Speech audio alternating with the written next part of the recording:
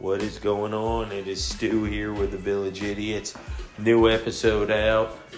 Hope you enjoy it. We'll be talking about the Bears, the Bulls. We'll be talking college basketball. We'll just be talking about a whole lot of nothing. We did a free-flowing episode this time.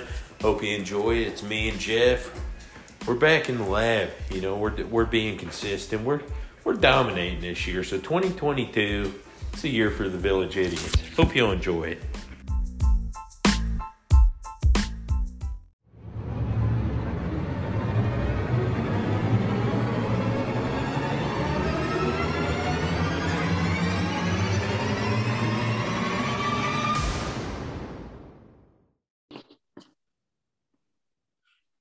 Yo. What is up? It's a Village Idiot show. We made it 2 weeks in a row, Jeff. See, consistency. We're putting out consistency. We got Jeff back. We're in the middle of Snowmageddon here in much of Middle Tennessee. It's absolutely horrendous here in Pleasant View. I figured out Pleasant View, Tennessee is definitely a Facebook town. It's not a Twitter town or an Instagram. It's a Facebook town. And I think that is a way to judge towns in modern day America. What social media platform is most prevalent? But yeah, so it's Snowmageddon out here. But yeah, it's wild. You can read some crazy shit on there. So, but how you doing over there, Jeff? Not too bad. Basically, I've grasped my Tennessee, statehood, my citizenry, and did not leave. We were talking pre-show that I'm all garbed up, ready to make the rounds, and I never left the house today. Time out. For those of you who are not viewing this, because it is a podcast, you're listening to it. True. But by the way, it does. This one might make it. We're getting better at putting stuff on YouTube. Jeff is dressed in a phenomenal Patagonia zip up. I've never seen somebody look more professional. How's my fat? Yeah, well, that's the best way to do it. It's nesting season. As you can tell, I got the TVI hoodie on, which we do have merch. It's still there. No one ever buys it, but it's still there. You can buy it. But also, I should have put it on my Christmas list. Because I don't have any. Dude, it'd have been cool if you would have done that, because I would have bought it for you, and it would have been like me just paying myself back. It's basically free. It would have doubled our sales for the year. It would have met our quota if I would have bought a hoodie. Okay, easily. I can work on that. Easily. No, but yeah, back to what you sorry to interrupt. I just had to point out your phenomenal Patagonia zip vest. I was wearing I put on the Magellan vest, which is just I think a house brand at one of the local, I know it as a scholastic. Dick's, like whatever the Dick's. Yeah, Magellan, or a from the commercials. Yeah, but it was way too tight. It was a large, and I was like, oh, this has got the fleece on the inside. I'm putting it on, and it was tight. Do you accuse your old lady? It's one of the goals. It's one of the goals. No, because I do the laundry. I've been given that chore because I was sick of her drying stuff that I'm getting too fat to wear. I don't know if it's me, but I do accuse. So basically, it's one of the New Year's resolutions to fit into these larges, so I keep them. But it's wishful thinking at some point. But I always want XL. I don't know how you are, but a hoodie is always one. XL for hoodies, XL for coats, because you're wearing layers underneath. If you're not wearing layers underneath, then I used to go large, but like I said, it's toggling back towards XL. But then I put the XLs on, I'm like, it's too big, and then I'm like, God damn, I'm fat. So anyways, I put that on, didn't work. Put the XL on, was ready to go. Started the car, get ready. Get a phone call from one of my reps. That's my old buddy from Chicago. He lives down the street. He goes, "Do you see how bad it's snowing?" I'm like, it was. You live 2 miles away from me. It wasn't snowing 4 minutes ago. And I walk outside and it just started. I just texted you, I think, too. And you're like, no, it's not. Or it just started snowing here. So he's like, he moved here probably 2 years ago. I moved here 4.5, 5 years ago. He goes, I'm officially at Tennessee and I'm not leaving the house today. He goes, I told him he goes, a couple of these, I'm going to switch to Zoom meetings. I said, it's going to be bad out there. It's a war zone. And I said, it's a Thursday back home, Bob. I'm like, give me a break. I'm like, it's easy though to fall in because it's easy to go. It's a cop out, but it's going, yeah, it is pretty bad out here. Yeah. Well, why should I leave home? But every day, every hour, I was just delaying the start of my day, start the car, get it cleaned up, put the shoes on. And then somebody texts me or call me and they say, hey, don't risk going out there. I'll text you the order, or don't worry about it. We're closing anyways, or we didn't even open today. We're not going to need an order. So I literally got all dressed up for nothing and did a little catch up, office work, but I had already done that 2 days ago when I had some meetings get canceled. So I was like all dressed up with nothing to do, but I left it on for you because I figured you'd get a kick out of it. I mean, it's beautiful. Like I love it. You look like, and I've always said this, I don't know how many of our listeners were into Saved by the Bell like I was, but that not to bring that scumbag Jeff. You're not a scumbag, but the guy on Saved by the Bell, his name was Jeff, and he was a scumbag. He was trying to take Zach Morris's girl, and but he was a handsome fella, and you're pulling it off nicely. I will take that. You look like a fan at Bay Hill. I will take that imaginary notch on the bedpost of Kelly Kapowski. And if we're gonna go there, I'll take that because Did you see what cup I had? By the way, we got some cocktails. It's a snow day. Oh, John Stockton Dream Team John 1 Stockton, or 2? Is that Dream 1 or Team, 2? John Stockton Dream Team only on 1. 1. Yeah, he only did. Nah, he might have did 2. I think he did do 2. I feel like anybody that didn't play on 1 really. But I think he was like one of the holdovers on 2. Like I think he was the guy, and it's because nobody really knew he was on 1. But yeah, no, I got Stockton going. I have the entire set of the Dream Team McDonald's cups. Everybody knows my obsession with McDonald's, but it's been, I always have them because I'm watching a lot of NBA lately. What Chicago Bulls back in the news. DeMar DeRozan, back-to-back game winners, shooting 200 free throws or something because he missed 6 in a game or something. 225, 250. Somebody counted it, I think. It wasn't a round number. They're like, DeMar DeRozan shot 254 free throws after the game. How do you feel about that? Where do you stand on that? I was a big pregame guy. I had a pregame routine, but I got my work in pregame. I would never go to the range. I've seen it. I caddied for a guy who went to the range after a round, but he thought he was going to make the cut. It was early in the day. We had some time. It wasn't like a twilight where we're just obsessed. Where you're Tiger or Justin Thomas or whatever you see some of those guys. Bro, yeah. So I don't know if I would do it after the game.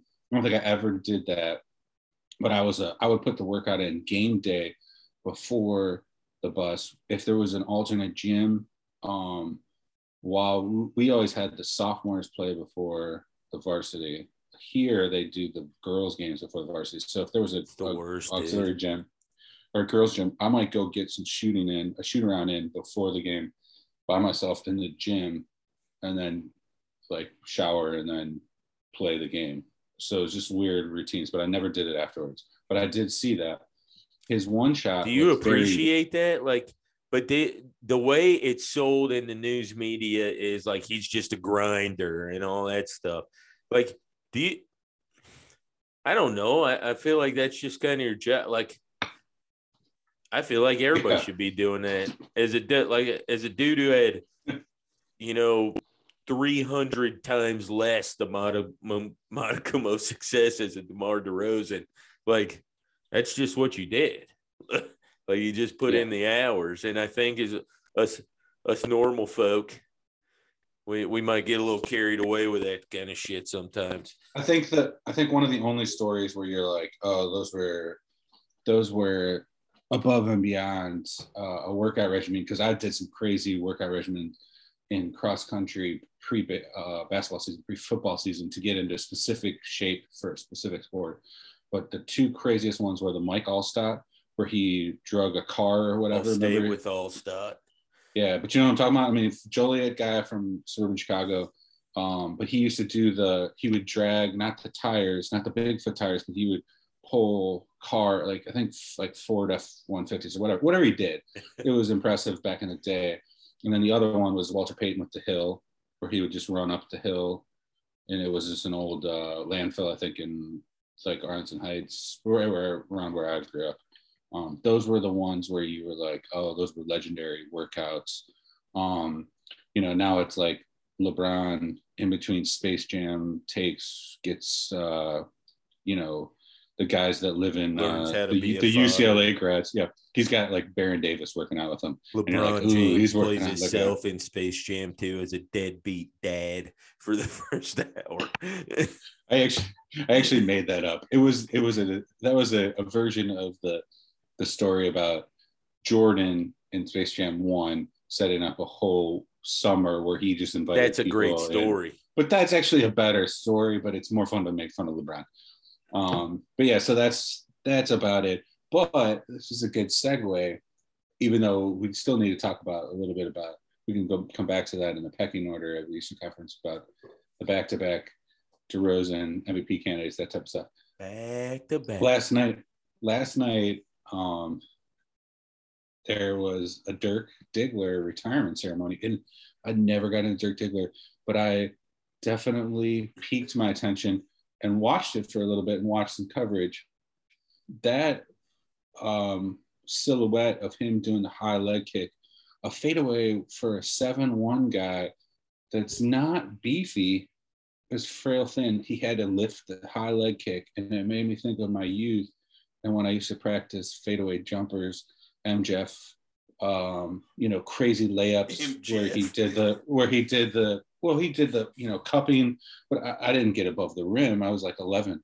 But I remember sitting out, even in weather like this, shoveling the driveway so I could shoot hoops and just recreate against air. Love the Charles Barkley, where you take one hard dribble drive to the baseline, you pull it back, and then you spin, you post up and you just do a spin where you flip the ball on the baseline and you go in and do like a reverse layup or whatever, dunk, whatever he did, gorilla dunk, whatever.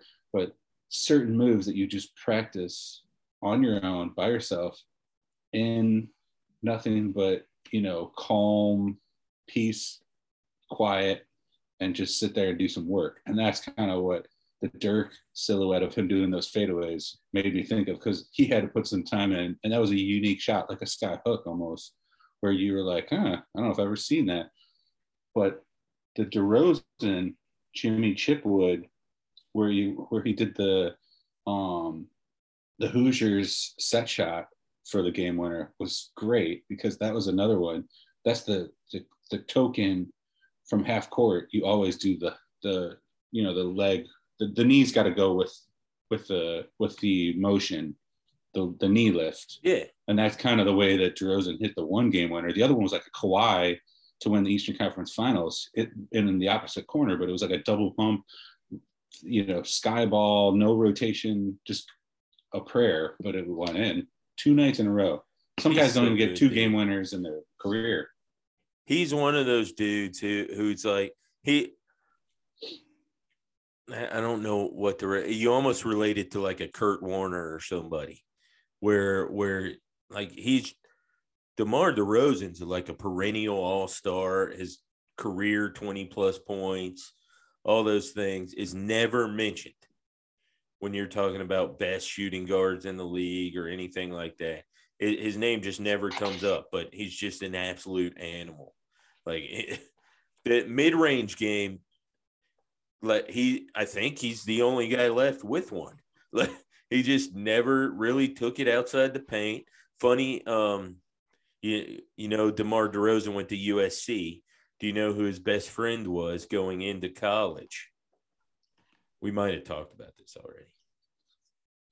And the reason he went to USC, in my opinion, was his best friend was Lil Romeo, Master P's kid. And they gave Master P's kid a scholarship to get DeMar DeRozan to go there. It was probably looking back Tim on Floyd? it. Wait, what was this? What Master P. No, I know Tim Floyd years, or yeah, that would have been Tim Floyd. I thought you said Pink Floyd. Yeah, no. No, fucking Master P, dude. No, Master P, not Pink Floyd. Those have never been uttered in the same sentence. By the way, Master P and Pink Floyd have never been uttered in the same sentence. Well, they have now, and they should be more. That'd be a sick mashup. That would be. Master P could do some good stuff. All you are is make them say, But I think that was probably, looking back on it, probably around the same years as Aunt Becky at USC. No. Aunt Becky and Massimo. You know, that, right? Aunt Becky 3 years ago. You're talking about her kids? But then she had multiples? No. I thought they've been doing this for years. Tim Floyd, DeMar DeRozan's. Oh, no, that was you're talking 12 years ago. 10, 12 years ago for sure. When you knew they were paying people. But no, what I'm saying is that probably a thing that was happening, already. And maybe they didn't just figure it out. Master P was kind of Aunt Becky-ing. And then they pulled off DeMar DeRozan because DeMar DeRozan was like, yeah, I'll come there if you give my homie Lil Romeo a shot at being on the team, because Master P played for the Charlotte Hornets as well. So long basketball lineage. 10-day contract with the Charlotte Hornets? Yeah, he got a 10-day after he owned a CBA team and actually had his own Converse signature shoe. But yes, I think it was around the same time Baron Davis was there. He made it into a preseason game. I think I remember that. Wasn't he involved in WCW for a while or something? Yes. Because there's a clothing brand that I'm a big fan of. It was a WCW Monday Night Nitro / No Limit Soldier. Like, they got some sick collabs. I saw like one of those jackets. What is that? I don't know what the satin jackets. Mm-hmm. They had a No Limit Soldier, but with like a WCW. It was sick, dude. I think they were trying to cross over a little bit, maybe. And WCW was Turner Broadcasting, which is Atlanta, and it's Master P's New Orleans, obviously, but nothing in the rap game does anything without coming through Atlanta first. Underrated rap, underrated hip hop rap area of the country is the southeast, the Atlanta, New Orleans connection. It's not underrated. Yeah, it is. No, we're rated mainly as number one, dude. It's mainly overlooked. Are you serious? Nah, it's dominated by the New York stigma and the LA. Yeah, no way, dude. That in the past, yes, but Chicago came up. Hip hop runs through Atlanta now.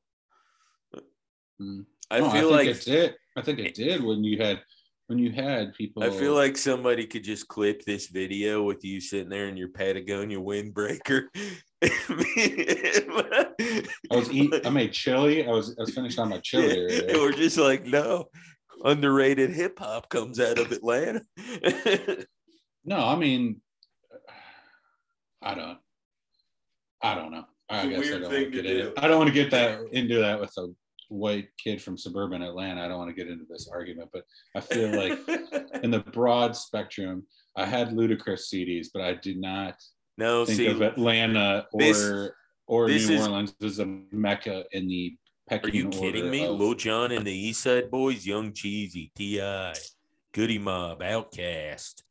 See, but those are a lot of those. You're in a different time. I definitely think they're not rappers, really. Oh yeah, they are. They're more ATLiens, bro. Rappers.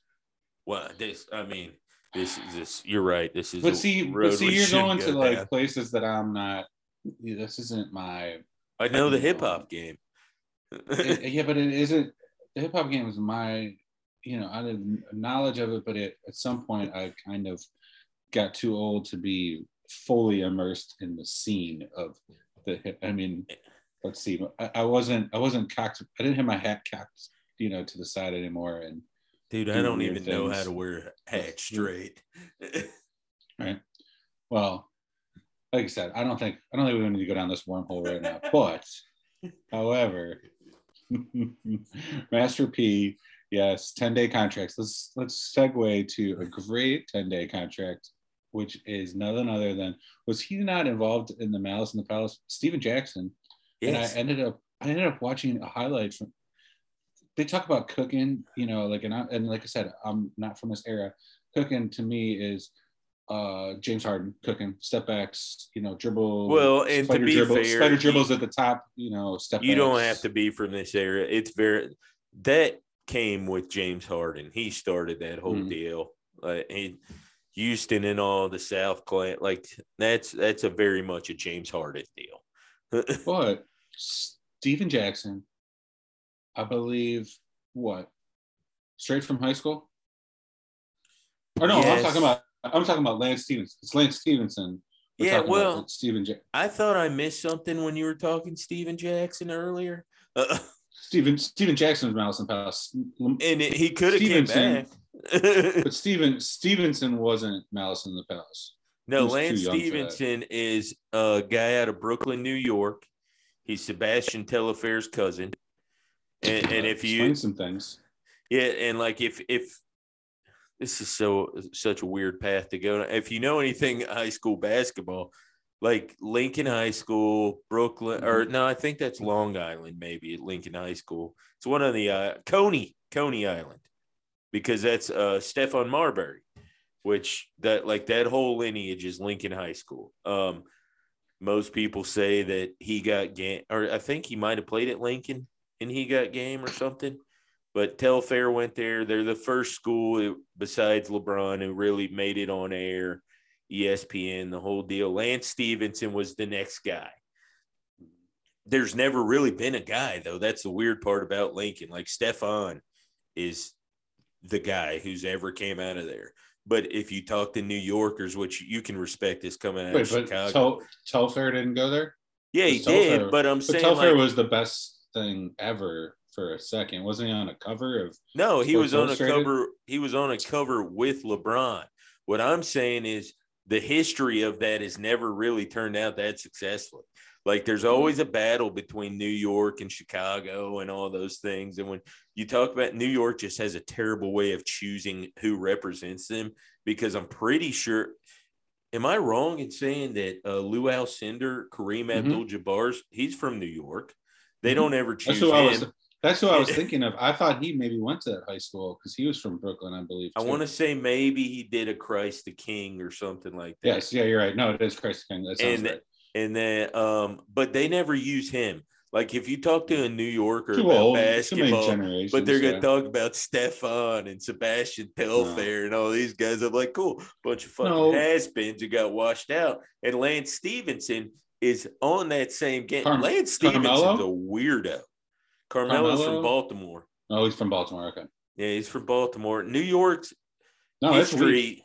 It's weak. And they don't play. Michael Jeffrey Jordan was born in Brooklyn. I was about to say, and they don't play the ultimate trump card. Like that is where I was going. Like you have the best to ever do it. If you would just fall back and be like, yeah, well, Michael Jordan's from New York. Somebody just needs to go hard into that narrative. And I don't know why nobody has it, but like I'd be selling shirts at like the I Love New York shirt. It would just have a Jumpman logo on it. Like I don't know why nobody's bought into that yet, but New York is just such a weird spot with their basketball. Like the things they pick, and it's very okay. Here's my thing about New York. It's for it being the center of the universe. It has no prep basketball or football lineage or history, or it doesn't have any piece of the pie, and it has very little college to any college. More history and more lineage and recognition comes from Syracuse than it does from, Rutgers or St. John's or anything like that, but it is the pro capital probably of, Madison Square Garden. There's Well, certain it's the things mecca. that, It's the media market. right. It's just the media, but I don't ever think of prep basketball players, prep football players, prep basketball programs, prep football programs that everyone Now, knows certain things, but you don't know any in New York other than prep maybe football, I'll Lakers. give to you, but like prep basketball, and this probably is just me knowing way too much about high school basketball. Prep basketball, high school basketball that's a big thing coming out of New York. Like, Yeah, just but like I said, no one ever makes it. Like they're just not. It's I think dialed back a lot in years. I think more is reserved for Rucker Park than anything. No, Like the you're history, absolutely right. like the I most played there when famous. I was 18. It was sick. Did you really? Yeah, it was sick. It was For super what? sick, dude. How? I played some pickup there one You night. just showed up? No, I went up there on a trip, and a dude I knew a guy, and they got me in. And I had been watching like VHS tapes about the EBC, the Entertainers Basketball Classic, and so before like the tournament starts, the every night tournament, like all the high school kids and everybody, they have like runs leading, like you're a pregame show basically. And I had just graduated high school. We actually went up there on a church trip, and one of the guys I knew like he was a music producer or some shit, and they let me play in it. I had watched so much, I was scared. A guy by the name of Sean Carter was your buddy? No. It was something like it. New York's such a weird place because as worldwide as Rucker Park is, it's still extremely local. Like it's just like some guy at a bullshit rap label, like that was not real. It's a couple guys making SoundCloud raps in their dorm room, but they made a team, got some guys, and they let me play on it. But I would not cross half court. Like I was simply just moving the ball off the court. Like I'm not trying to get a nickname here, guys. You're a Billy Hoyle. Basic. Probably. I mean, did you, is there anything you can tell about it's what, 20-foot chain link fences, small, narrow courts, and I knew too much about it when I went there. Like I had being a suburban white kid, I had watched stuff about Rucker Park my entire life. Watched all and that's and one mixtape time. That's that era. So I had seen it was when I walked into it, and that was one of my first experiences in New York. So there's a little like convenience store right across the street, or there was. I was literally just turned 18. And I went across the street and I was like, hey, I watch enough videos. I think I'm a professional. I'm waiting in line to get something. Literally everybody cut in front of me the entire time. I'm there for like 25 minutes, just waiting like, yeah. And finally I'm like, hey, I'm in line, man. But it was a eye-opening. It was my first like New York experience when I went up there, where it swallowed me whole. And when I went into that park, I was like, I had played in front of a ton of people before, but it's different. Like, yeah, the chain link, the whole deal. What were your stats and how many? Oh, I don't. How long was your run? How long was your run? I probably got 8 minutes. No, how long was your squad's run? Were you one and done? Yeah. No, so you only play one game a night. No matter, it's not winner's yeah, stay. Well, I wasn't in. No, I played in the turn. Like, so the EBC is like whatever Midsummer Nights, whatever they play at night there. That's the thing you see on TV. It's called the Entertainers Basketball Classic, the EBC. They do that at night. It's almost like a boxing match where the EBC was the main card, and they would just local folks would have games leading up till then. So I played a real game. There are just not many people there yet. It was very much like keeping people's eyes on it till the big guys get here. I played a 10-minute indoor game at the Chicago Sting, halftime of the Chicago Sting with my travel team. Yeah, I get it. I got you. I did It'd that be at cooler. the Atlanta Hawks. It could be, yeah, there you go. It could have been better though if you brought your whole church squad and just went.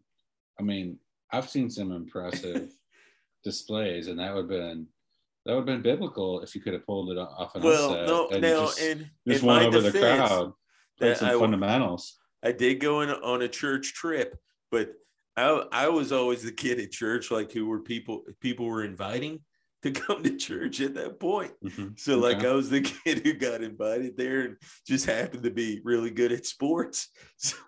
So it was I don't even know half the kids I was there with, but I was that's a kid. So cool. It was a fun time. I got a kick out of, I don't know.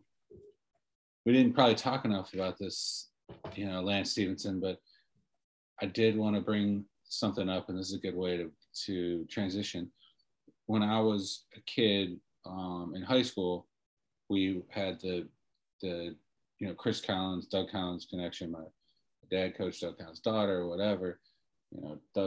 Dougie's son, was playing at Duke. Coach K, go out there in the summer. I'm on vacation. We're gonna go look at schools. So we go to North Carolina's campus, go to Duke's campus. I'm not gonna go there. We just kind of went to do the trip. And we went into Cameron Indoor, and I walked in there, and I kind of felt a little, the hair stood up a little bit. And I don't even like Duke, but it was like it was like a little Hoosiers moment where you went into the gym, when Hackman walks into the bandbox and they're all going nuts, and it's like, okay, this is Indiana basketball. Welcome to Indiana basketball. So that's a cool Rucker Park story, because I don't have a lot of cool stories like that where I actually played. Most of mine were as a spectator, either through things like that or my brother playing somewhere, whatever, going to Notre Dame Stadium or whatever and seeing a game like as a fan, basically. So that's kind of cool that you played at Rucker Park, though. I had some fortunate times in my youth, and a lot of that was playing on a good AAU team with some guys who still play around and stuff like that. But dude, I've been watching more NBA this year. I'm in.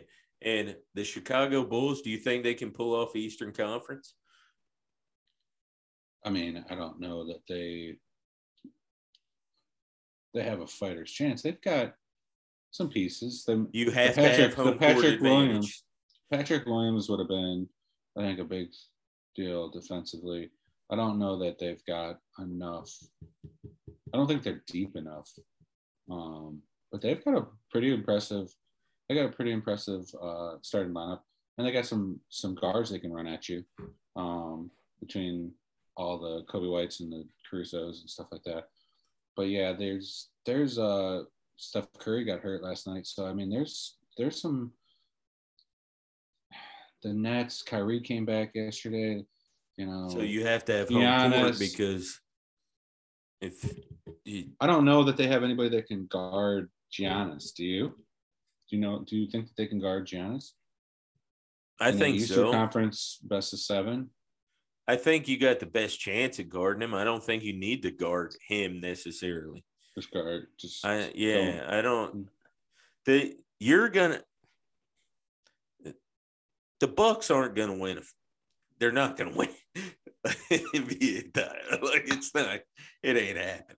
There's no titles going back to Milwaukee. But I said that 5 years ago, and I said that 4 years ago, and I said that 3 years ago, and then it happened. It happened. It's not revisionist history here. The Bucks won. He went to McDonald's, and he got himself, or wherever he did. Yeah, they can't do it again, man. There's no way. I don't think so either, but I don't know. You say you love watching NBA basketball. Who would you have thought would have won first? The University of Wisconsin wins a national title in basketball, or the Milwaukee Bucks win an NBA title? I'm going University of Wisconsin 10 times out of 10. Yeah. It's the Bucks. No, they won a title though. Didn't they win? That's what I'm saying. Like Lou Alcindor and Oscar Robertson. So technically, you were wrong from the get go. Although Wisconsin might have won a title in like the 40s or the 30s I'm saying like modern day thinking, like especially when you look at the Wisconsin NBA, where Wisconsin they literally had a chance. The NBA literally had to make a rule to get players to stay in. Like, we will pay you more to stay in small markets, like Milwaukee, like Oklahoma City. Oh, yeah. Like, they had to tailor the game to them, and it's still a shocker that they won. It was a great. By the way, that was one of the better things that they don't talk a lot of stuff about. You know, the post David Stern, the NBA. Nobody really, besides this podcast, nobody's really into the NBA like they. I wouldn't say they have a good PR image, but one of the best things they did was do that to ensure. I mean, the NFL has parity. The NBA has no parity because you can recruit and do all these things, but they did put that into place so that you could make more money to stay with your club that you could sign more years annually or more money, however exactly it is. I can't remember exactly, but the Supermax deal, the first time I remember it coming into play was LeBron. LeBron turned it down to go to Miami. Remember? He could have made more money. They basically made it. Yeah. But I don't know. I love more of these little pocket stories that pop up, like a Lance Stevenson having 20 first quarter off the street, however old he is. And, stuff like a DeRozan hitting back-to-back game winners. Then I do the super teams. Then, okay, LeBron and AD don't like Westbrook, so they're going to trade for another guy. Like, that's not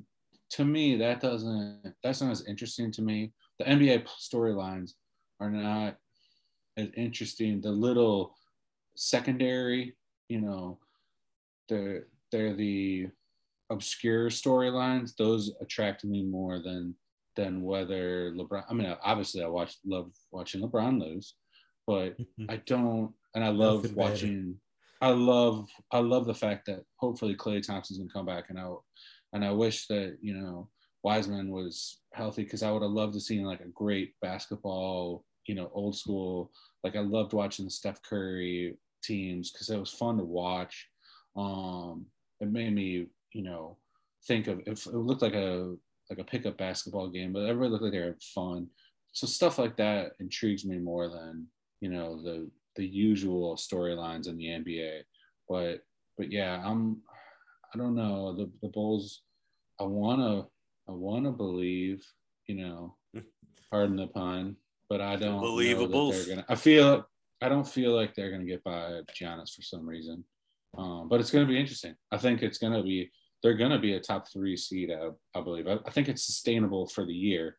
But it looks like they could not have the big man depth, especially with the Patrick Williams injury. That's my take on that. It's a hot take.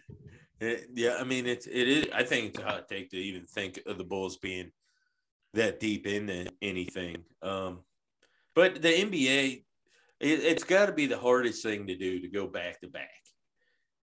Like, maybe college football. No, college football is not hard to go back to back. Pro football is probably the hard. Pro football is probably the hardest to go back to back. No. Who's went back to back yet in college? College football? Is that what the playoff set? Yeah. With the playoff? It would have had to have been Alabama. Yeah, they did. Didn't they go with our boy? Trying to think. I think they went one time with what's his name? That they dated Catherine, the backup for the Bengals. I always forget. Talking about AJ McCarron. AJ McCarron. I think they went back to back. I don't think he was but I don't think he was the quarterterback for both. I think. Well, then he didn't go back to back. No, they went back to back. Alabama went back to back. That's what I'm saying. I think so. They would have had to in some of those years. It's hard for me to think. There's so many. One time they went back to back. Either way, well, going back to back in any sport, really, it's tough. College basketball is probably the hardest, right? Hockey, and it hockey definitely and has to be college basketball and hockey. College basketball, because hockey's of the probably tournament. easier because they give the Stanley Cup away 17 fucking times during a 365-day calendar. It feels like hockey never ends. It doesn't. It just Stanley Cup 2 weeks later, we're back. It starts 2 weeks before basketball, and I think it goes 2 weeks past basketball somehow. I think. But maybe I have it. And then they're starting preseason like super close after that. They go get drunk. Whoever wins the cup goes and gets drunk for a month, and then it's back out of the cup. Yeah, and then it's back. Hockey's wild, man. Dude, the Stanley Cup's been to some great dive bars. Like when the Blackhawks had it, there would be bars that were like in the middle of nowhere where somebody's like, oh yeah, I had, the fourth line defenseman on a boat, and we went to this bar, that basically is just full of drunks and where people go to die, and they just got after it for like 8 hours and people just had, and then social media, people will be like, how did you drink out of the cup? And they're like, I was at, side outs on a Wednesday at 2:30 in the afternoon, picking up ice for my boat, and all of a sudden the cup came in. So I just got hammered out of the cup. And it's like, what? Hockey is a sport I wish I had far more involvement in as a youth. I did a season of roller hockey. I still don't know the rules to hockey. But, that's what NHL. I like the rollerblade, yeah. You got to go. You got to be a fan. You got to be in the stands. In Atlanta, hockey was just not a thing that, we had the Atlanta Knights. I think they were an ECHL team. They weren't an NHL team, but they had Brett Gretzky, Wayne Gretzky's brother, and the girl goalie. And so I remember her. She was a big deal. Mm-hmm. And Brett Gretzky, but then that went away, and they had the Gwinnett Gladiators, and then that became the Atlanta Thrashers, or maybe vice versa. But the Thrashers, they used to give them away as like tickets if you lost a game on the radio. Like they'd be like, yeah, you got Thrashers tickets. You got fourth place in our radio game on because nobody is going to Thrashers. 104.9 FM. Yeah. That on Hot 97.5 with Chris Lovalova and Poon Daddy, which Chris Lovalova is ludicrous, by the way. That's how he started. He was a radio DJ. Chris Lovalova and Poon Daddy. They would give away Thrashers tickets to the losers on Hot 97.5. Somebody was really good, and they killed somebody in a drunk driving accident that was on the Thrashers, like a 50-60 game goals. Danny Heatley. Danny Heatley, yeah. Yep, it was Danny Heatley in his Ferrari. That was about as much pub as the Thrashers got.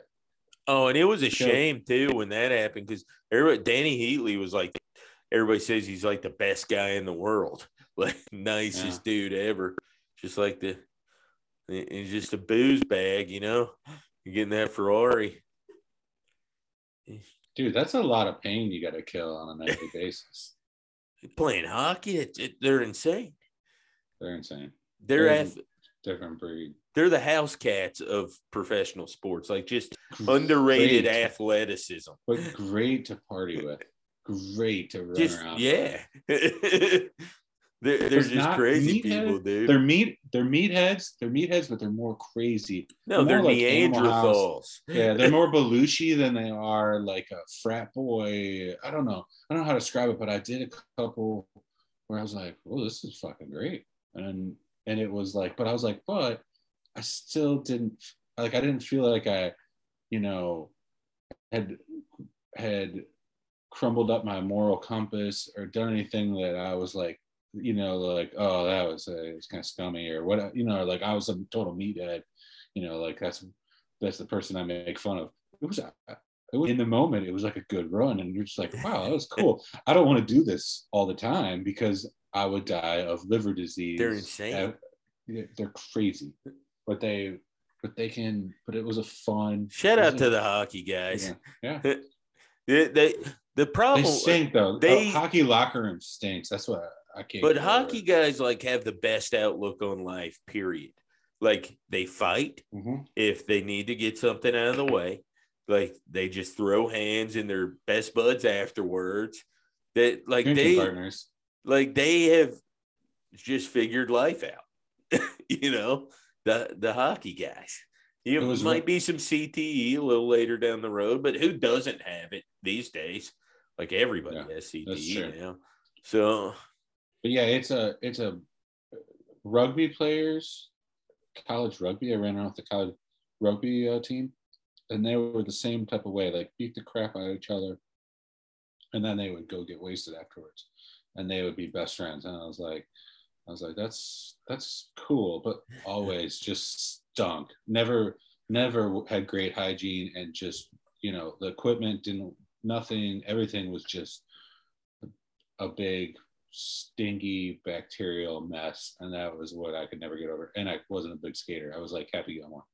I was not a skater, so that's why my career fizzled. But a lot of buddies, their kids are all being raised hockey players, so it's come back. But it's always just been a regional thing where you just kind of appreciate it from for your home team, and not much else, the playoffs, but you're not going to keep track necessarily of every game like you would in an NBA or an NFL or even in baseball. But that's always the problem with hockey. It just doesn't have a national, like a ratings appeal. It's always bounced around networks because they can't. So they try and feature like one game a week, whatever, and just drive everyone to that one game because they can't get consistent ratings, even though TNT is trying now. But it's like the funny thing about hockey is the thing, like the place where you would assume it isn't popular in the South and all things like that. Like if they really understood hockey, it'd be their favorite sport. like the game of hockey where you just fight. They would love that down here. Yeah. So it's a little bit of a shocker. It's not NASCAR, but it could run hand in hand. You'd think it has the football, NASCAR, and hockey should all be, in that. But you got to have. They don't even, as my buddy would say, they don't even play pond hockey down here. They don't. My buddy, that's all he came. That's all he came and through in the Preds. When the Preds knocked the 1 seed Hawks out, swept them the year they went to the finals, he'd just be walking around half drunk and be like, they don't even play pond hockey. They don't even know how to play. They don't even know what pond hockey is down here. No, that's the truth. You don't only. You don't have that access that every kid. Yeah, it's just like playing basketball in a cul-de-sac too. But that's where you learn. Basketball is cheap. But I'm saying hockey that's cheap. That's where you learn the love of the game. Sure. Like where you learn it on the pond, you learn it at a park or something like that. Right. But on those double rims. Yeah, man. Got to learn how to play the double rims. How did the Rucker? Did Rucker have double rims? They had to. No, they probably have breakaway rims now. No, it was like a glass back. It was legit like playing out like indoors. Like even the way the trees are, the way it's shaded around there, like it's.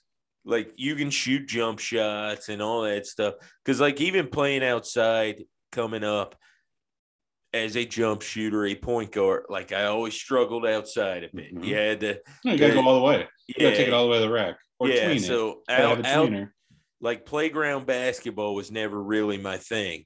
Like I could do it. And as I got older, I learned how to do a little better once I, solidified my handle and all that shit. But playing outdoors, like in the Rucker, the way the shade, everything was built to make like you were playing in an arena, basically. It's terrible. It makes me lose respect. No, it was nowhere near like your jumper. You were shooting inside a gym.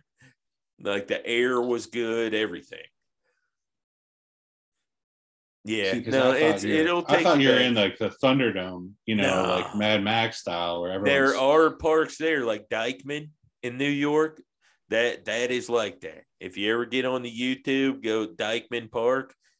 I have never played there. I won't play there. Like that is like you want to talk boxing match? Like it's still double rims, the whole deal. Like it's the New York they talk about. Rutgers like playing. You're So inside we in a had the gym. I've even played in Gauchos. Like the gym, they actually do the Rucker in. Like if it rains in the Rucker, you go play in Gauchos, which I think what were they called? Riverside Church or something. Omar Cook played for their AAU team. Something. It was Christ the King. Like all that's around there. See, we had the beach, but there was a breeze, double rims. One hoop was like 9-6, the other one was like 10-6, 10-4. So like there was advantages, disadvantages. And we used to go out there and just run, all day long. You What's win, the you best, stay. dude? And you'd be playing guys, you'd be 12-year-olds, you'd be playing with your like 3-year buddies from your, middle school team, and you're playing against guys that are state ranked, playing like 2 guys from the high school team, playing with, with a couple just randoms or whatever, getting dunked on.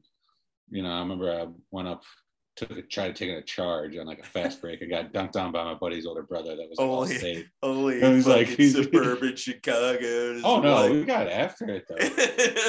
We got after As it. a white guy go and take the charge. We were 14th in the state. There's 2 classes my senior year. So yeah, we played some ball. But yeah, we used to do something. He just turned to me. He goes, there's no charges at the beach, buddy. And he picked me up, and I was like, No got charges it, got at the it. Lake Beach. He goes, I got it. And he was like, but it was respecting. I grew up down the street from his like best friend or whatever, so like he knew who I was and stuff. But he was just laughing. He was like, this guy try to take a charge. Got to, dude. Got to. Game recognized. It was a little Billy Hoyle moment, but I had the respect. He was like, it was. He goes, just to let you know, it was a charge. And I was like, did you really dunk on me? Because he like almost knocked me out, like kneed me in the head or something. He's like, oh yeah. He's like, yeah. That's exactly. I thought.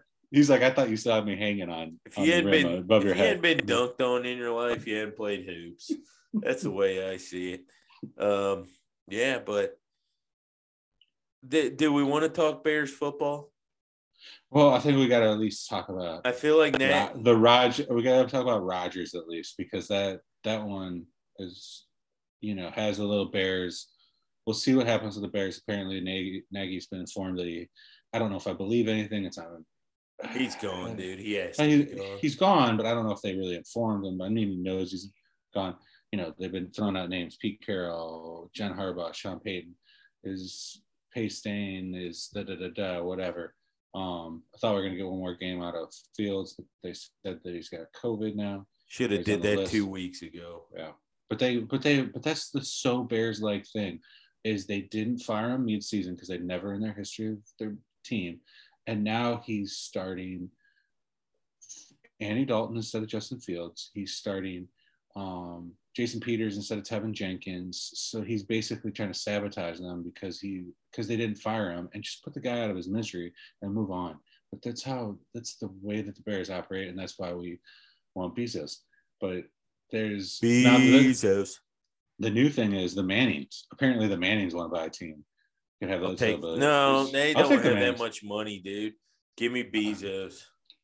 Yeah, they would be the figureheads. They would have to have at least 2 other people. But I heard that wasn't Manning, what was it, the Papa John's deal? Like they gave him a bunch of Papa John's. He has more money than you think he does. But I'm sure he has tons of money, but he doesn't have like Chicago Bears ownership money like Bezos. I'm talking Bezos could give each player their own private jet, like caravan of jets. Here's something that no one has ever said. What if MJF bought the Bears? Now that would be the ultimate. Like, he doesn't care enough about them. That's the thing. No, that's true. But would you? By the I think that Panthers. would be the. But I think that there'd be, if there was one person that you'd be like, nothing would ever matter afterwards, would be if MJF, as bad as he was at running basketball operations, I think if he bought the Bears, everyone would always shut up, and then you'd never hear anything again because you'd be like, yeah. But what if Michael Jeffrey Jordan would have hired Larry Bird to do the things he was trying to do? He didn't, but he's got that thirst, that appetite. No, that's what I'm saying. He couldn't. He wanted. Did Larry Bird get the final say? I don't know, because everybody always thought the beef was not beef, but Magic Johnson is a top 100 player ever. I will never take that away. But Larry, to me, never got the credit in the, who's the best in the game type deal. It was always like Magic was handing it off to Mike. No, sir. Larry was the guy. And Larry has had far more post-playing success than both of them. Like Larry was coach of the year, executive of the year. Oh, in basketball? Yes. Oh, no. I thought you meant in life. I was no. Now, however, I will say he's been as successful as they have in the things he wants to do, probably. Like, he doesn't have any desire to fucking open a movie theater or, anything like that. Like, he decided to coach. He was the best at it. He decided to be a GM. Was he the best at it, though? I don't know that he was the best coach. I think out of those guys, he was. Like, I'm saying out of that group, like, he did better. He was an excellent coach. He was an excellent coach for NBA standards. I don't think that stars ever translate into great coaches, though. Do you know what I'm saying? The Mike Krzyzewski's, I agree completely. The Mike Krzyzewski's, the Bobby Knights, they're bit players on good teams or for legendary coaches. They usually have some kind of pedigree, but they're never. Phil Jackson, Steve Kerr is not. Yeah, Phil Jackson, Kerr. Steve Nash will be a trash coach. So you got what? Jason Kidd, you got Steve Nash, you've got, there's been tons of them, but who's the best coach ever that was the best player? I don't know. Probably Larry Bird. No, it's not Larry Bird, because Larry Bird didn't win anything. What did Larry Bird win? You said he won the coach of the year. Well, so but he was also in the same years as MJ. So you got to take that out of it.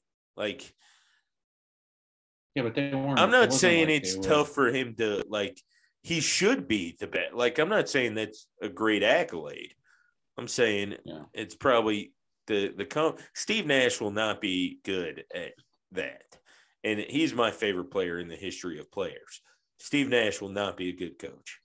It just won't be. Jason Kidd, not. I don't know. I feel like point guards. You know who I think would be a good coach? I feel like point guards are better. And he hasn't done it yet. I think Gary Payton would just be a sick coach, because like a dude who focuses on defense.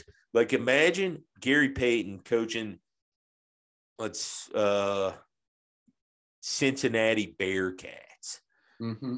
Like, with his mentality, like the Jordan brand, the whole deal. Like a Bobby Huggins type of program. A gritty program, but with Gary Payton as their coach. Almost like Penny's trying to do with Memphis, which he went to Memphis, so he's got some. Which the fact that they let Penny Hardaway coach college basketball is phenomenal to me. There is not a dirtier coach on the planet. Yeah, but he looks clean. That's what he gets away He with. was literally a looks booster. clean. Like was listed as a booster, and they let him just be a coach. But you know what I'm saying? He's got that baby face, and he always looks Oh, he's like Penny. he was. He had commercials. Little I Penny, get it. Little Penny. I get it. It's just crazy that the NCAA allows that when they, Yeah, because so many coaches, I think the best coaches are like the 6-man type, the guy that had to work for it, that had to study the game Derek more. Fishers of the world. Derek Fishers. Because like a Steve Alford I didn't think was that good of a coach, but he, just kind of Fred walked Hoiberg. through. Yeah, Fred Hoiberg. The mayor. The mayor. But yeah, that's interesting take, but there's something we got to talk about speaking of coaching, and that's the Coach K retirement. It's going very Woody Hayes. He stopped it, or he called a timeout, I think, but immediately just went on a beeline for, I think it was like an NC State player or whatever, because he wanted to teach him a lesson. And it's like, dude, like he's literally like losing his noodle. And I don't know that enough people are talking about it, but it's really disturbing because I feel like there's not a lot of people that like Coach K anyways. And this is just like the perfect way to just send him out with a bunch full of like Twitter sphere hatred. And they're not really bashing him as much as I would have liked, because it's just sound bites, and they're like video YouTube clips, and just every other week you see something where you're like, why does he consistently take it upon himself to like stop a game and go yell at someone that's not one of his kids, because he thinks that he's the gatekeeper, man. The heavenly father of he's the heavenly father of 20-something basketball full players. Of shit. I can't stand him. I'm not a Coach K guy. I'm not a Duke guy. To me, and I've said it for years, he's the ultimate dude. I don't wish this upon anybody, but like I could see him getting a Joe Paterno thing happening to Coach K, where he takes credit, but he's so oblivious to everything else that's happening. That whole situation in Duke is weird. Duke is a weird school anyway. Like, it's after Coach K is gone, John Shire, he'll be fine as far as recruiting. He's been recruiting for Duke for 5-6 years now anyway. Like, he's the guy who recruits anyway. So the recruiting will be fine. It just, there's going to be some baggage, I think, that follows Coach K after this year. And I don't think it'll ever be positive. Like, you can see it. There's no way guys like Kyrie Irving and Zion and when he made the switch over, I say switch over because that was a real thing in college basketball. Deal with the devil. He made the deal with the devil. Where the guys decided to do it, and he was one of the last ones to do it. No, he was bashing. He was a hypocrite because he was bashing Calipari. Yeah. And then 2 years later, he's all of a sudden, he's doing the same exact stuff. RJ Barrett, all these guys, and all the dudes he recruited to stay there end up transferring out anyway. So, Alex O'Connell is at Creighton right now and playing hellacious basketball, transferred out of Duke. And I think his dad might have played at Duke back in the day, but he transferred away from him. You don't stay for Coach K. That's, and when he was recruiting these guys, he doesn't know how to coach past them being there for a year. It's just, Duke's not pretty down there. Paolo Blanchard, that's the most obvious. We paid this guy $20 million to come play for us that I've ever seen. Well, it's been going on. I don't know. They're just better at hiding it, but you don't even have to hide it anymore because you have the nil. So you don't even you No, don't and I even have think to pay that's the anyone. sad part about Coach K. I don't think they're better at hiding. I just think instead of him admitting, "Hey, I was trying to keep up with the times," he's just retiring. Like he doesn't have, or R.I.P. Kobe's going to vouch for him now. Like he's always had all these dudes in the NBA who will vouch for him and stuff and say he's not those guys, and they're not there anymore. Like he's lost his support system. John Shire, you want to talk about deals with the devil? He's got to deal with the devil, my friend, and that's how he has his job. He's going to keep the secrets. That's so crazy though that John Shire of all people, like was John the guy. John Shire was like, went to my dad's school and same school as Chris Collins, and that dude is so many generations younger than the guys, the Johnny Dawkins, the guys that they thought were going to take over, the Quinn Snyders, the Chris Collins is because Coach K's too much of an ego the freak. He would never leave. He stayed forever, and it's John Shire after all those years, and I was like, good Lord, John Shire after all those years, the most. Wojo lived 2 lifetimes. Wojo, how can I forget about Wojo? Like they were all trying to wait it out, and then it turns out to be John Shire. Crazy. He's the one who made the deal with the devil, dude. You watch. But I truly feel like if this season he's got 2-3 months left, 4 months left, basically 3.5 months. I hope that this doesn't turn into like a Bobby Knight, choking, Neil Rack or whatever his name was, or telling the guy Mr. Knight. Talking about Luke Recker? No, the guy that he choked. Neil Rackers or something. Not Neil Rackers, that was the kicker. You know who I'm talking about, the guy that he actually choked on Bobby Knight? on camera. Yeah, Bobby Knight, when he choked the guy in the practice, and then and then it came out, and then the reporter for the student, whatever, he was number said, 11. Hey Knight, and he goes, and that's when he grabbed the kid, and I feel like this could all end up being like that. Like I said, Woody Hayes. You say Paterno, but Paterno was way, was off. I think it could end up being that way inadvertently. But Woody Hayes grabbed You're talking a guy. Duke. They don't have a clean history, bro. Right, but Woody Hayes grabbed a player that was running, a Clemson player in a bowl game that was running for a touchdown, and he clotheslined him. and then he got in his face, like he was yelling at him while he was on the ground. That's what I feel like is going to happen with Coach Hayes. He's going to lose it, and he's going to slap the floor, the defensive stance, and then he's just going to go out there and just steal the ball, and then it's just going to be like a big thing where they're going to basically roll him straight into the nursing home, because I think he's losing his noodle right before our eyes, because he just has no concept of reality. There's no grasp of reality, and it's just a total train wreck. That it's a dumpster fire but not enough people are talking about. But they are talking about the anti-vaxxer Aaron Rodgers. Rod. He's going to win his 4th MVP. I don't think deservedly.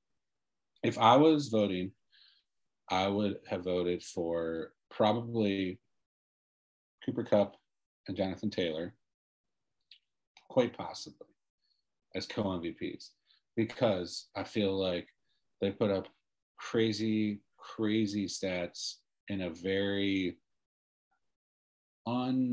nobody set themselves apart from the pack this year. Kyler Murray was maybe on his way to win the MVP, but he had a bad game like early on where he only threw for like 100 yards, threw 4 interceptions, and it really didn't affect his MVP candidacy until everything really started going to hell in a handbasket. But Aaron Rodgers should not win the MVP this year. TJ Watts isn't going to get him into the playoffs. He had 4 sacks again the other night. He might break the record. I think Big Ben should win the MVP this year. Yeah, Big Ben's really Big Ben. Talk about like 4 for 182.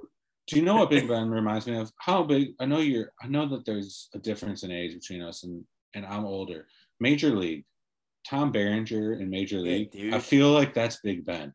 He's I like the love Tom old Beard in Major he's the League. old he's the old has-been that's just limping around and Eh, like trying to get one more ring or something. Like he's just trying diving at your to knees hang. at first Like base. did you see his stats the other night in the first half? I think I saw something. He was like, God, what was his final stats were terrible. He had 46 passes. He was like 24 for 46 for like 128 yards. Like the complete the yards per completion was like 2.4 yards per completion. It was the most insane, negatively crappy stats I've ever heard of. And that's like what his stat lines are this whole season. And we're talking about Big Ben that used to throw, just look for Antonio Brown, like straight out of a schoolyard that we can talk about. But he would just sit there and stare and wait for Antonio Brown and have like 7 seconds in the pocket and then throw a 40-yard, bomb to Antonio Brown. He'd catch it, miss, like a couple guys miss and run 30 yards. He threw for 500-600 yards in a couple games that I watched where I was like, this is the best, most entertaining thing I've ever seen on the football field. And now he can't even barely throw for 100 yards and he can barely walk. It's sad. Yeah, it's a real sad thing to watch all the ice he has to put on and all that stuff. It's almost as sad as watching Antonio Brown, which whatever the hell's happening there. At some point, I think you also just got to say with Antonio Brown, an asshole's an asshole. There is, they can blame. You can blame it on Vontez Perfect all you want. Yeah, I understand he got clocked in the head and all that stuff, but yeah, Antonio Brown, he just is a guy who wants everybody to look at him. So yeah, but he wasn't like that. He was from what, Eastern Michigan, 5th-round pick. He wasn't like that till he was like that, and that's I know, but he wasn't like that for a long time. Most of these guys, even T.O., T.O. went to Chattanooga. Okay, well, nobody who ever has heard of Chattanooga, but by year 2 or 3 in the league, and so Terrell Owens was the biggest prima donna that had ever walked the face of the earth. Like, well, that's why they're Antonio like that. Brown. They're just late bloomers. Yeah, but Antonio Brown made it like 6 years in the league before he did that. Before he went. To me, they're just late bloomers. Like, that's what makes me think it is the Vontez Burke. I don't know. I'm not sure it's not that. I'm just saying, T.O. took a while to become that, but he became that. Like, I just think they're late bloomers to an extent, and you get out of that culture, and Antonio Brown, like, the Vontez Perfect thing, you don't just start filming Mike Tomlin on an Instagram live because somebody decapitated you. Like, that's a weird thing to do. Like, you didn't hear a lot about Antonio Brown before Vontez Perfect hit him. He was one of those receivers who was just a badass receiver, but he's quiet like a Marvin Harrison, anything like that. Like, so his stardom almost came with the hit. If you really want to see, like, what put him in the news a lot was kind of the hit. So did he just take the stardom the wrong way? I don't know. It's a weird thing. Do you understand what I'm saying? Is that, like, no one really talked about him before that either. I think he needs to be on some sort of psychotropic drugs because he reminded me of Brandon Marshall when I lived in who is Brandon bipolar. Marshall. Yeah. Like, it's some kind of there's something I feel like at a DNA, molecular, whatever, cellular level wrong with Antonio Brown, where he almost can't help himself, but it has been, the pot was stirred by all these other things, and then eventually just, the straw that broke the camel back, you could argue what it was, but like the same thing with Brandon Marshall, like, I don't feel like he was like that at Central Florida or whatever, and then all of a sudden one day he woke up in Denver or whatever and was a lunatic, but he's bipolar. Like, he and like, but he's done crazy things where he's whatever, held a knife to his wife, like there's crazy things. But when you hear Brandon Marshall talk about it, he's very passionate, he's very genuine, and you look like there is truth in his words, and like he actually can't help himself almost. And that's the way I kind of feel like with Antonio Brown. Yeah, that's what it's the only thing that makes sense to me. I don't know, especially with the way Brandon Marshall talks about Jay Cutler. I have to look at it that way because he just talks so negatively about him. But that might be my bipolarness coming through. Anyways, you got anything left, dude? I think we got to end it on a positive note and say congratulations to Maddie Mitchell for making the my wife. Yeah.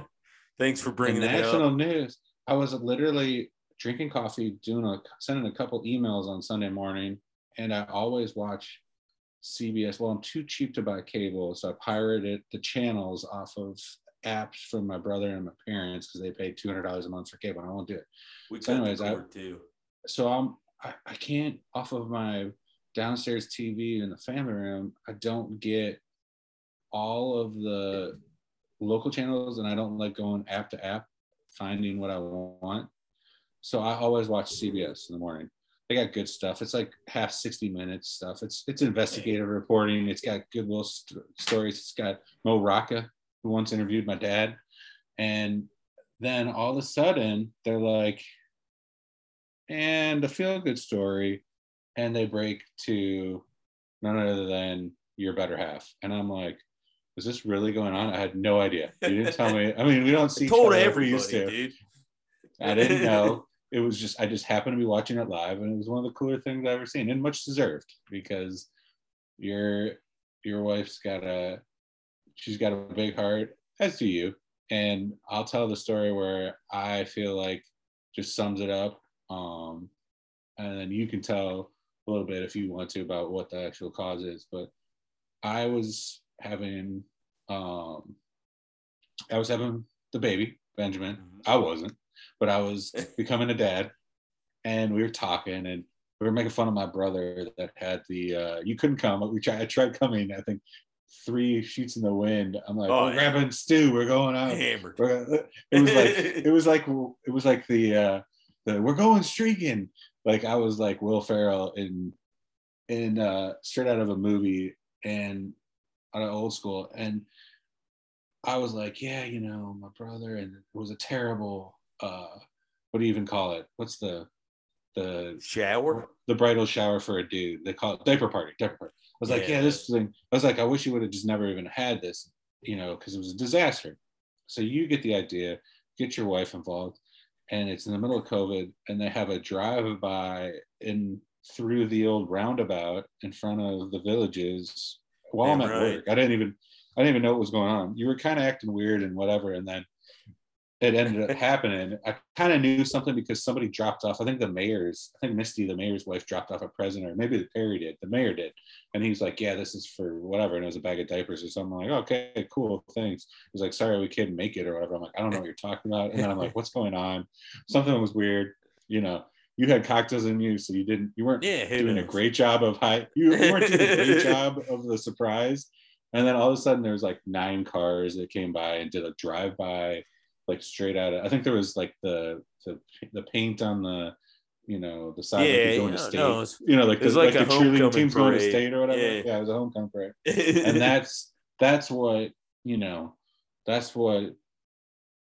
type of thing that the Mitchells are usually knee deep in the charitable sector. And then you can explain how this came about to be elevated to the national Sunday morning CBS News. No, for sure. And for me, I might get emotional if I talk about my wife too much. She's amazing.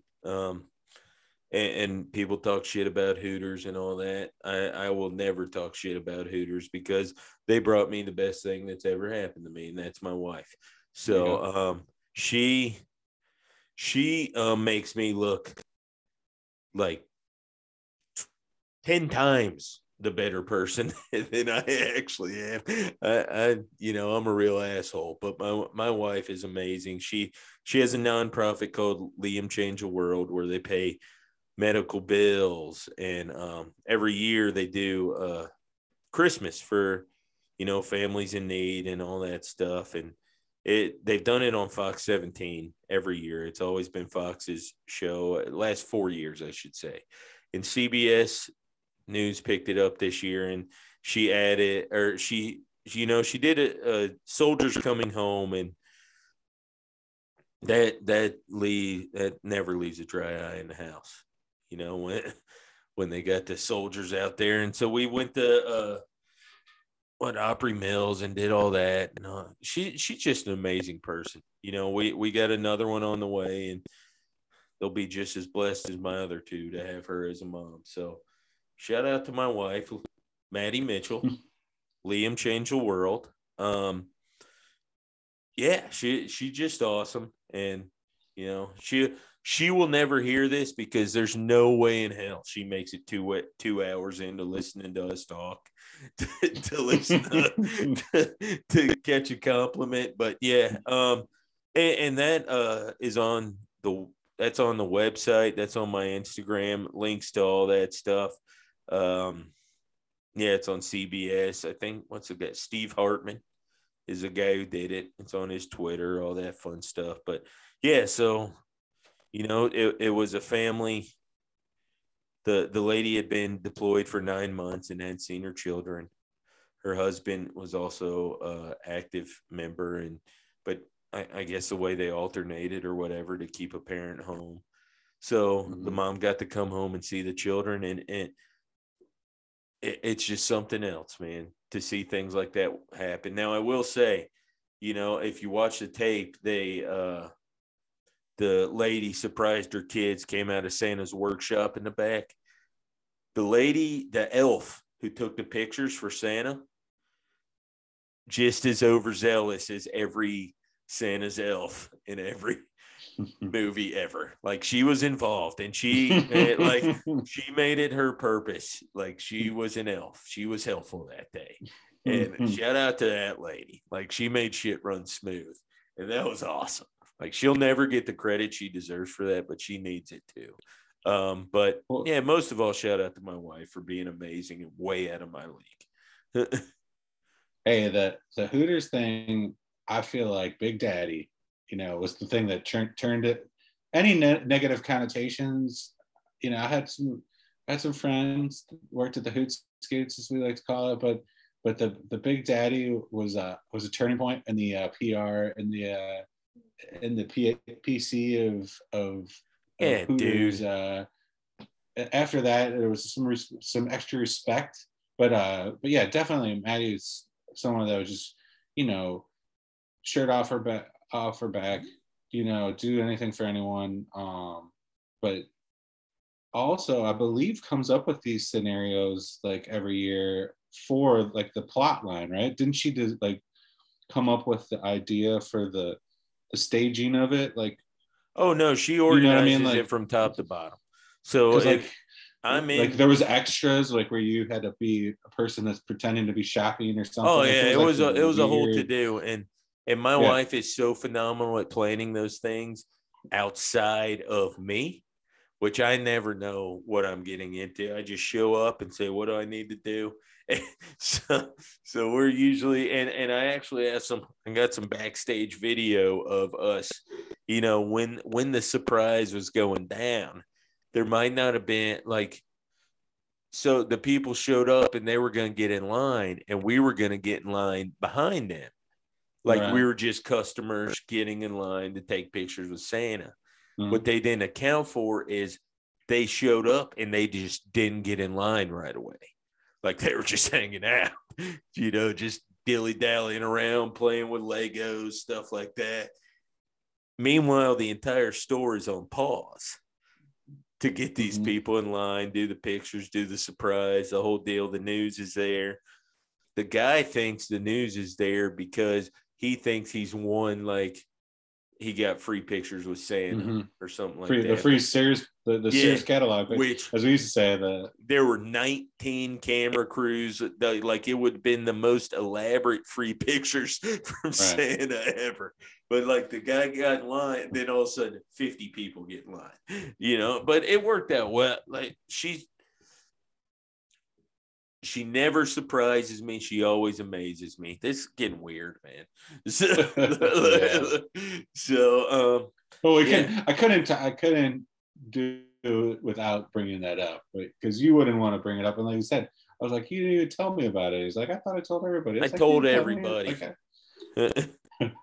But yeah, definitely cool and super cool and dude. Totally well-deserved honor. And like I said, the only thing that it was lacking was a little stew time. You know, there wasn't. And the man behind the woman, they didn't want to scare anyone. They didn't want to ruin the piece. You know, they just left it. But like you said, there was some high-tech camera angles, some raw footage that was well put together. Yeah. It was definitely some professional level. You know, all this audio-visual equipment that you keep buying for the podcast, with those royalties from the store, from the villageidiot.com merch store. Dude, as a professional podcast, we've almost made it into triple digits. Yeah, there you go. So we're getting there, baby. We're on our way. But hey, still the best is that commercial. You know, take it from me, Stu Mitchell, the host of the Village Idiots podcast. They make you say that shit. The anchor commercial sounds like you're a pro. I was gonna redo it. Yeah. We're gonna start reading some. You know, we were doing the 3-1-2 pitches for a while, but maybe we need to get some of my my accounts. I have accounts that we could do some. I could write some airtime for a couple commercials for some of my. Tell them they better accounts. Fucking pay. No more free ads on this side, unless they're for me or my wife's foundation, Liam Change the World, which is a phenomenal foundation.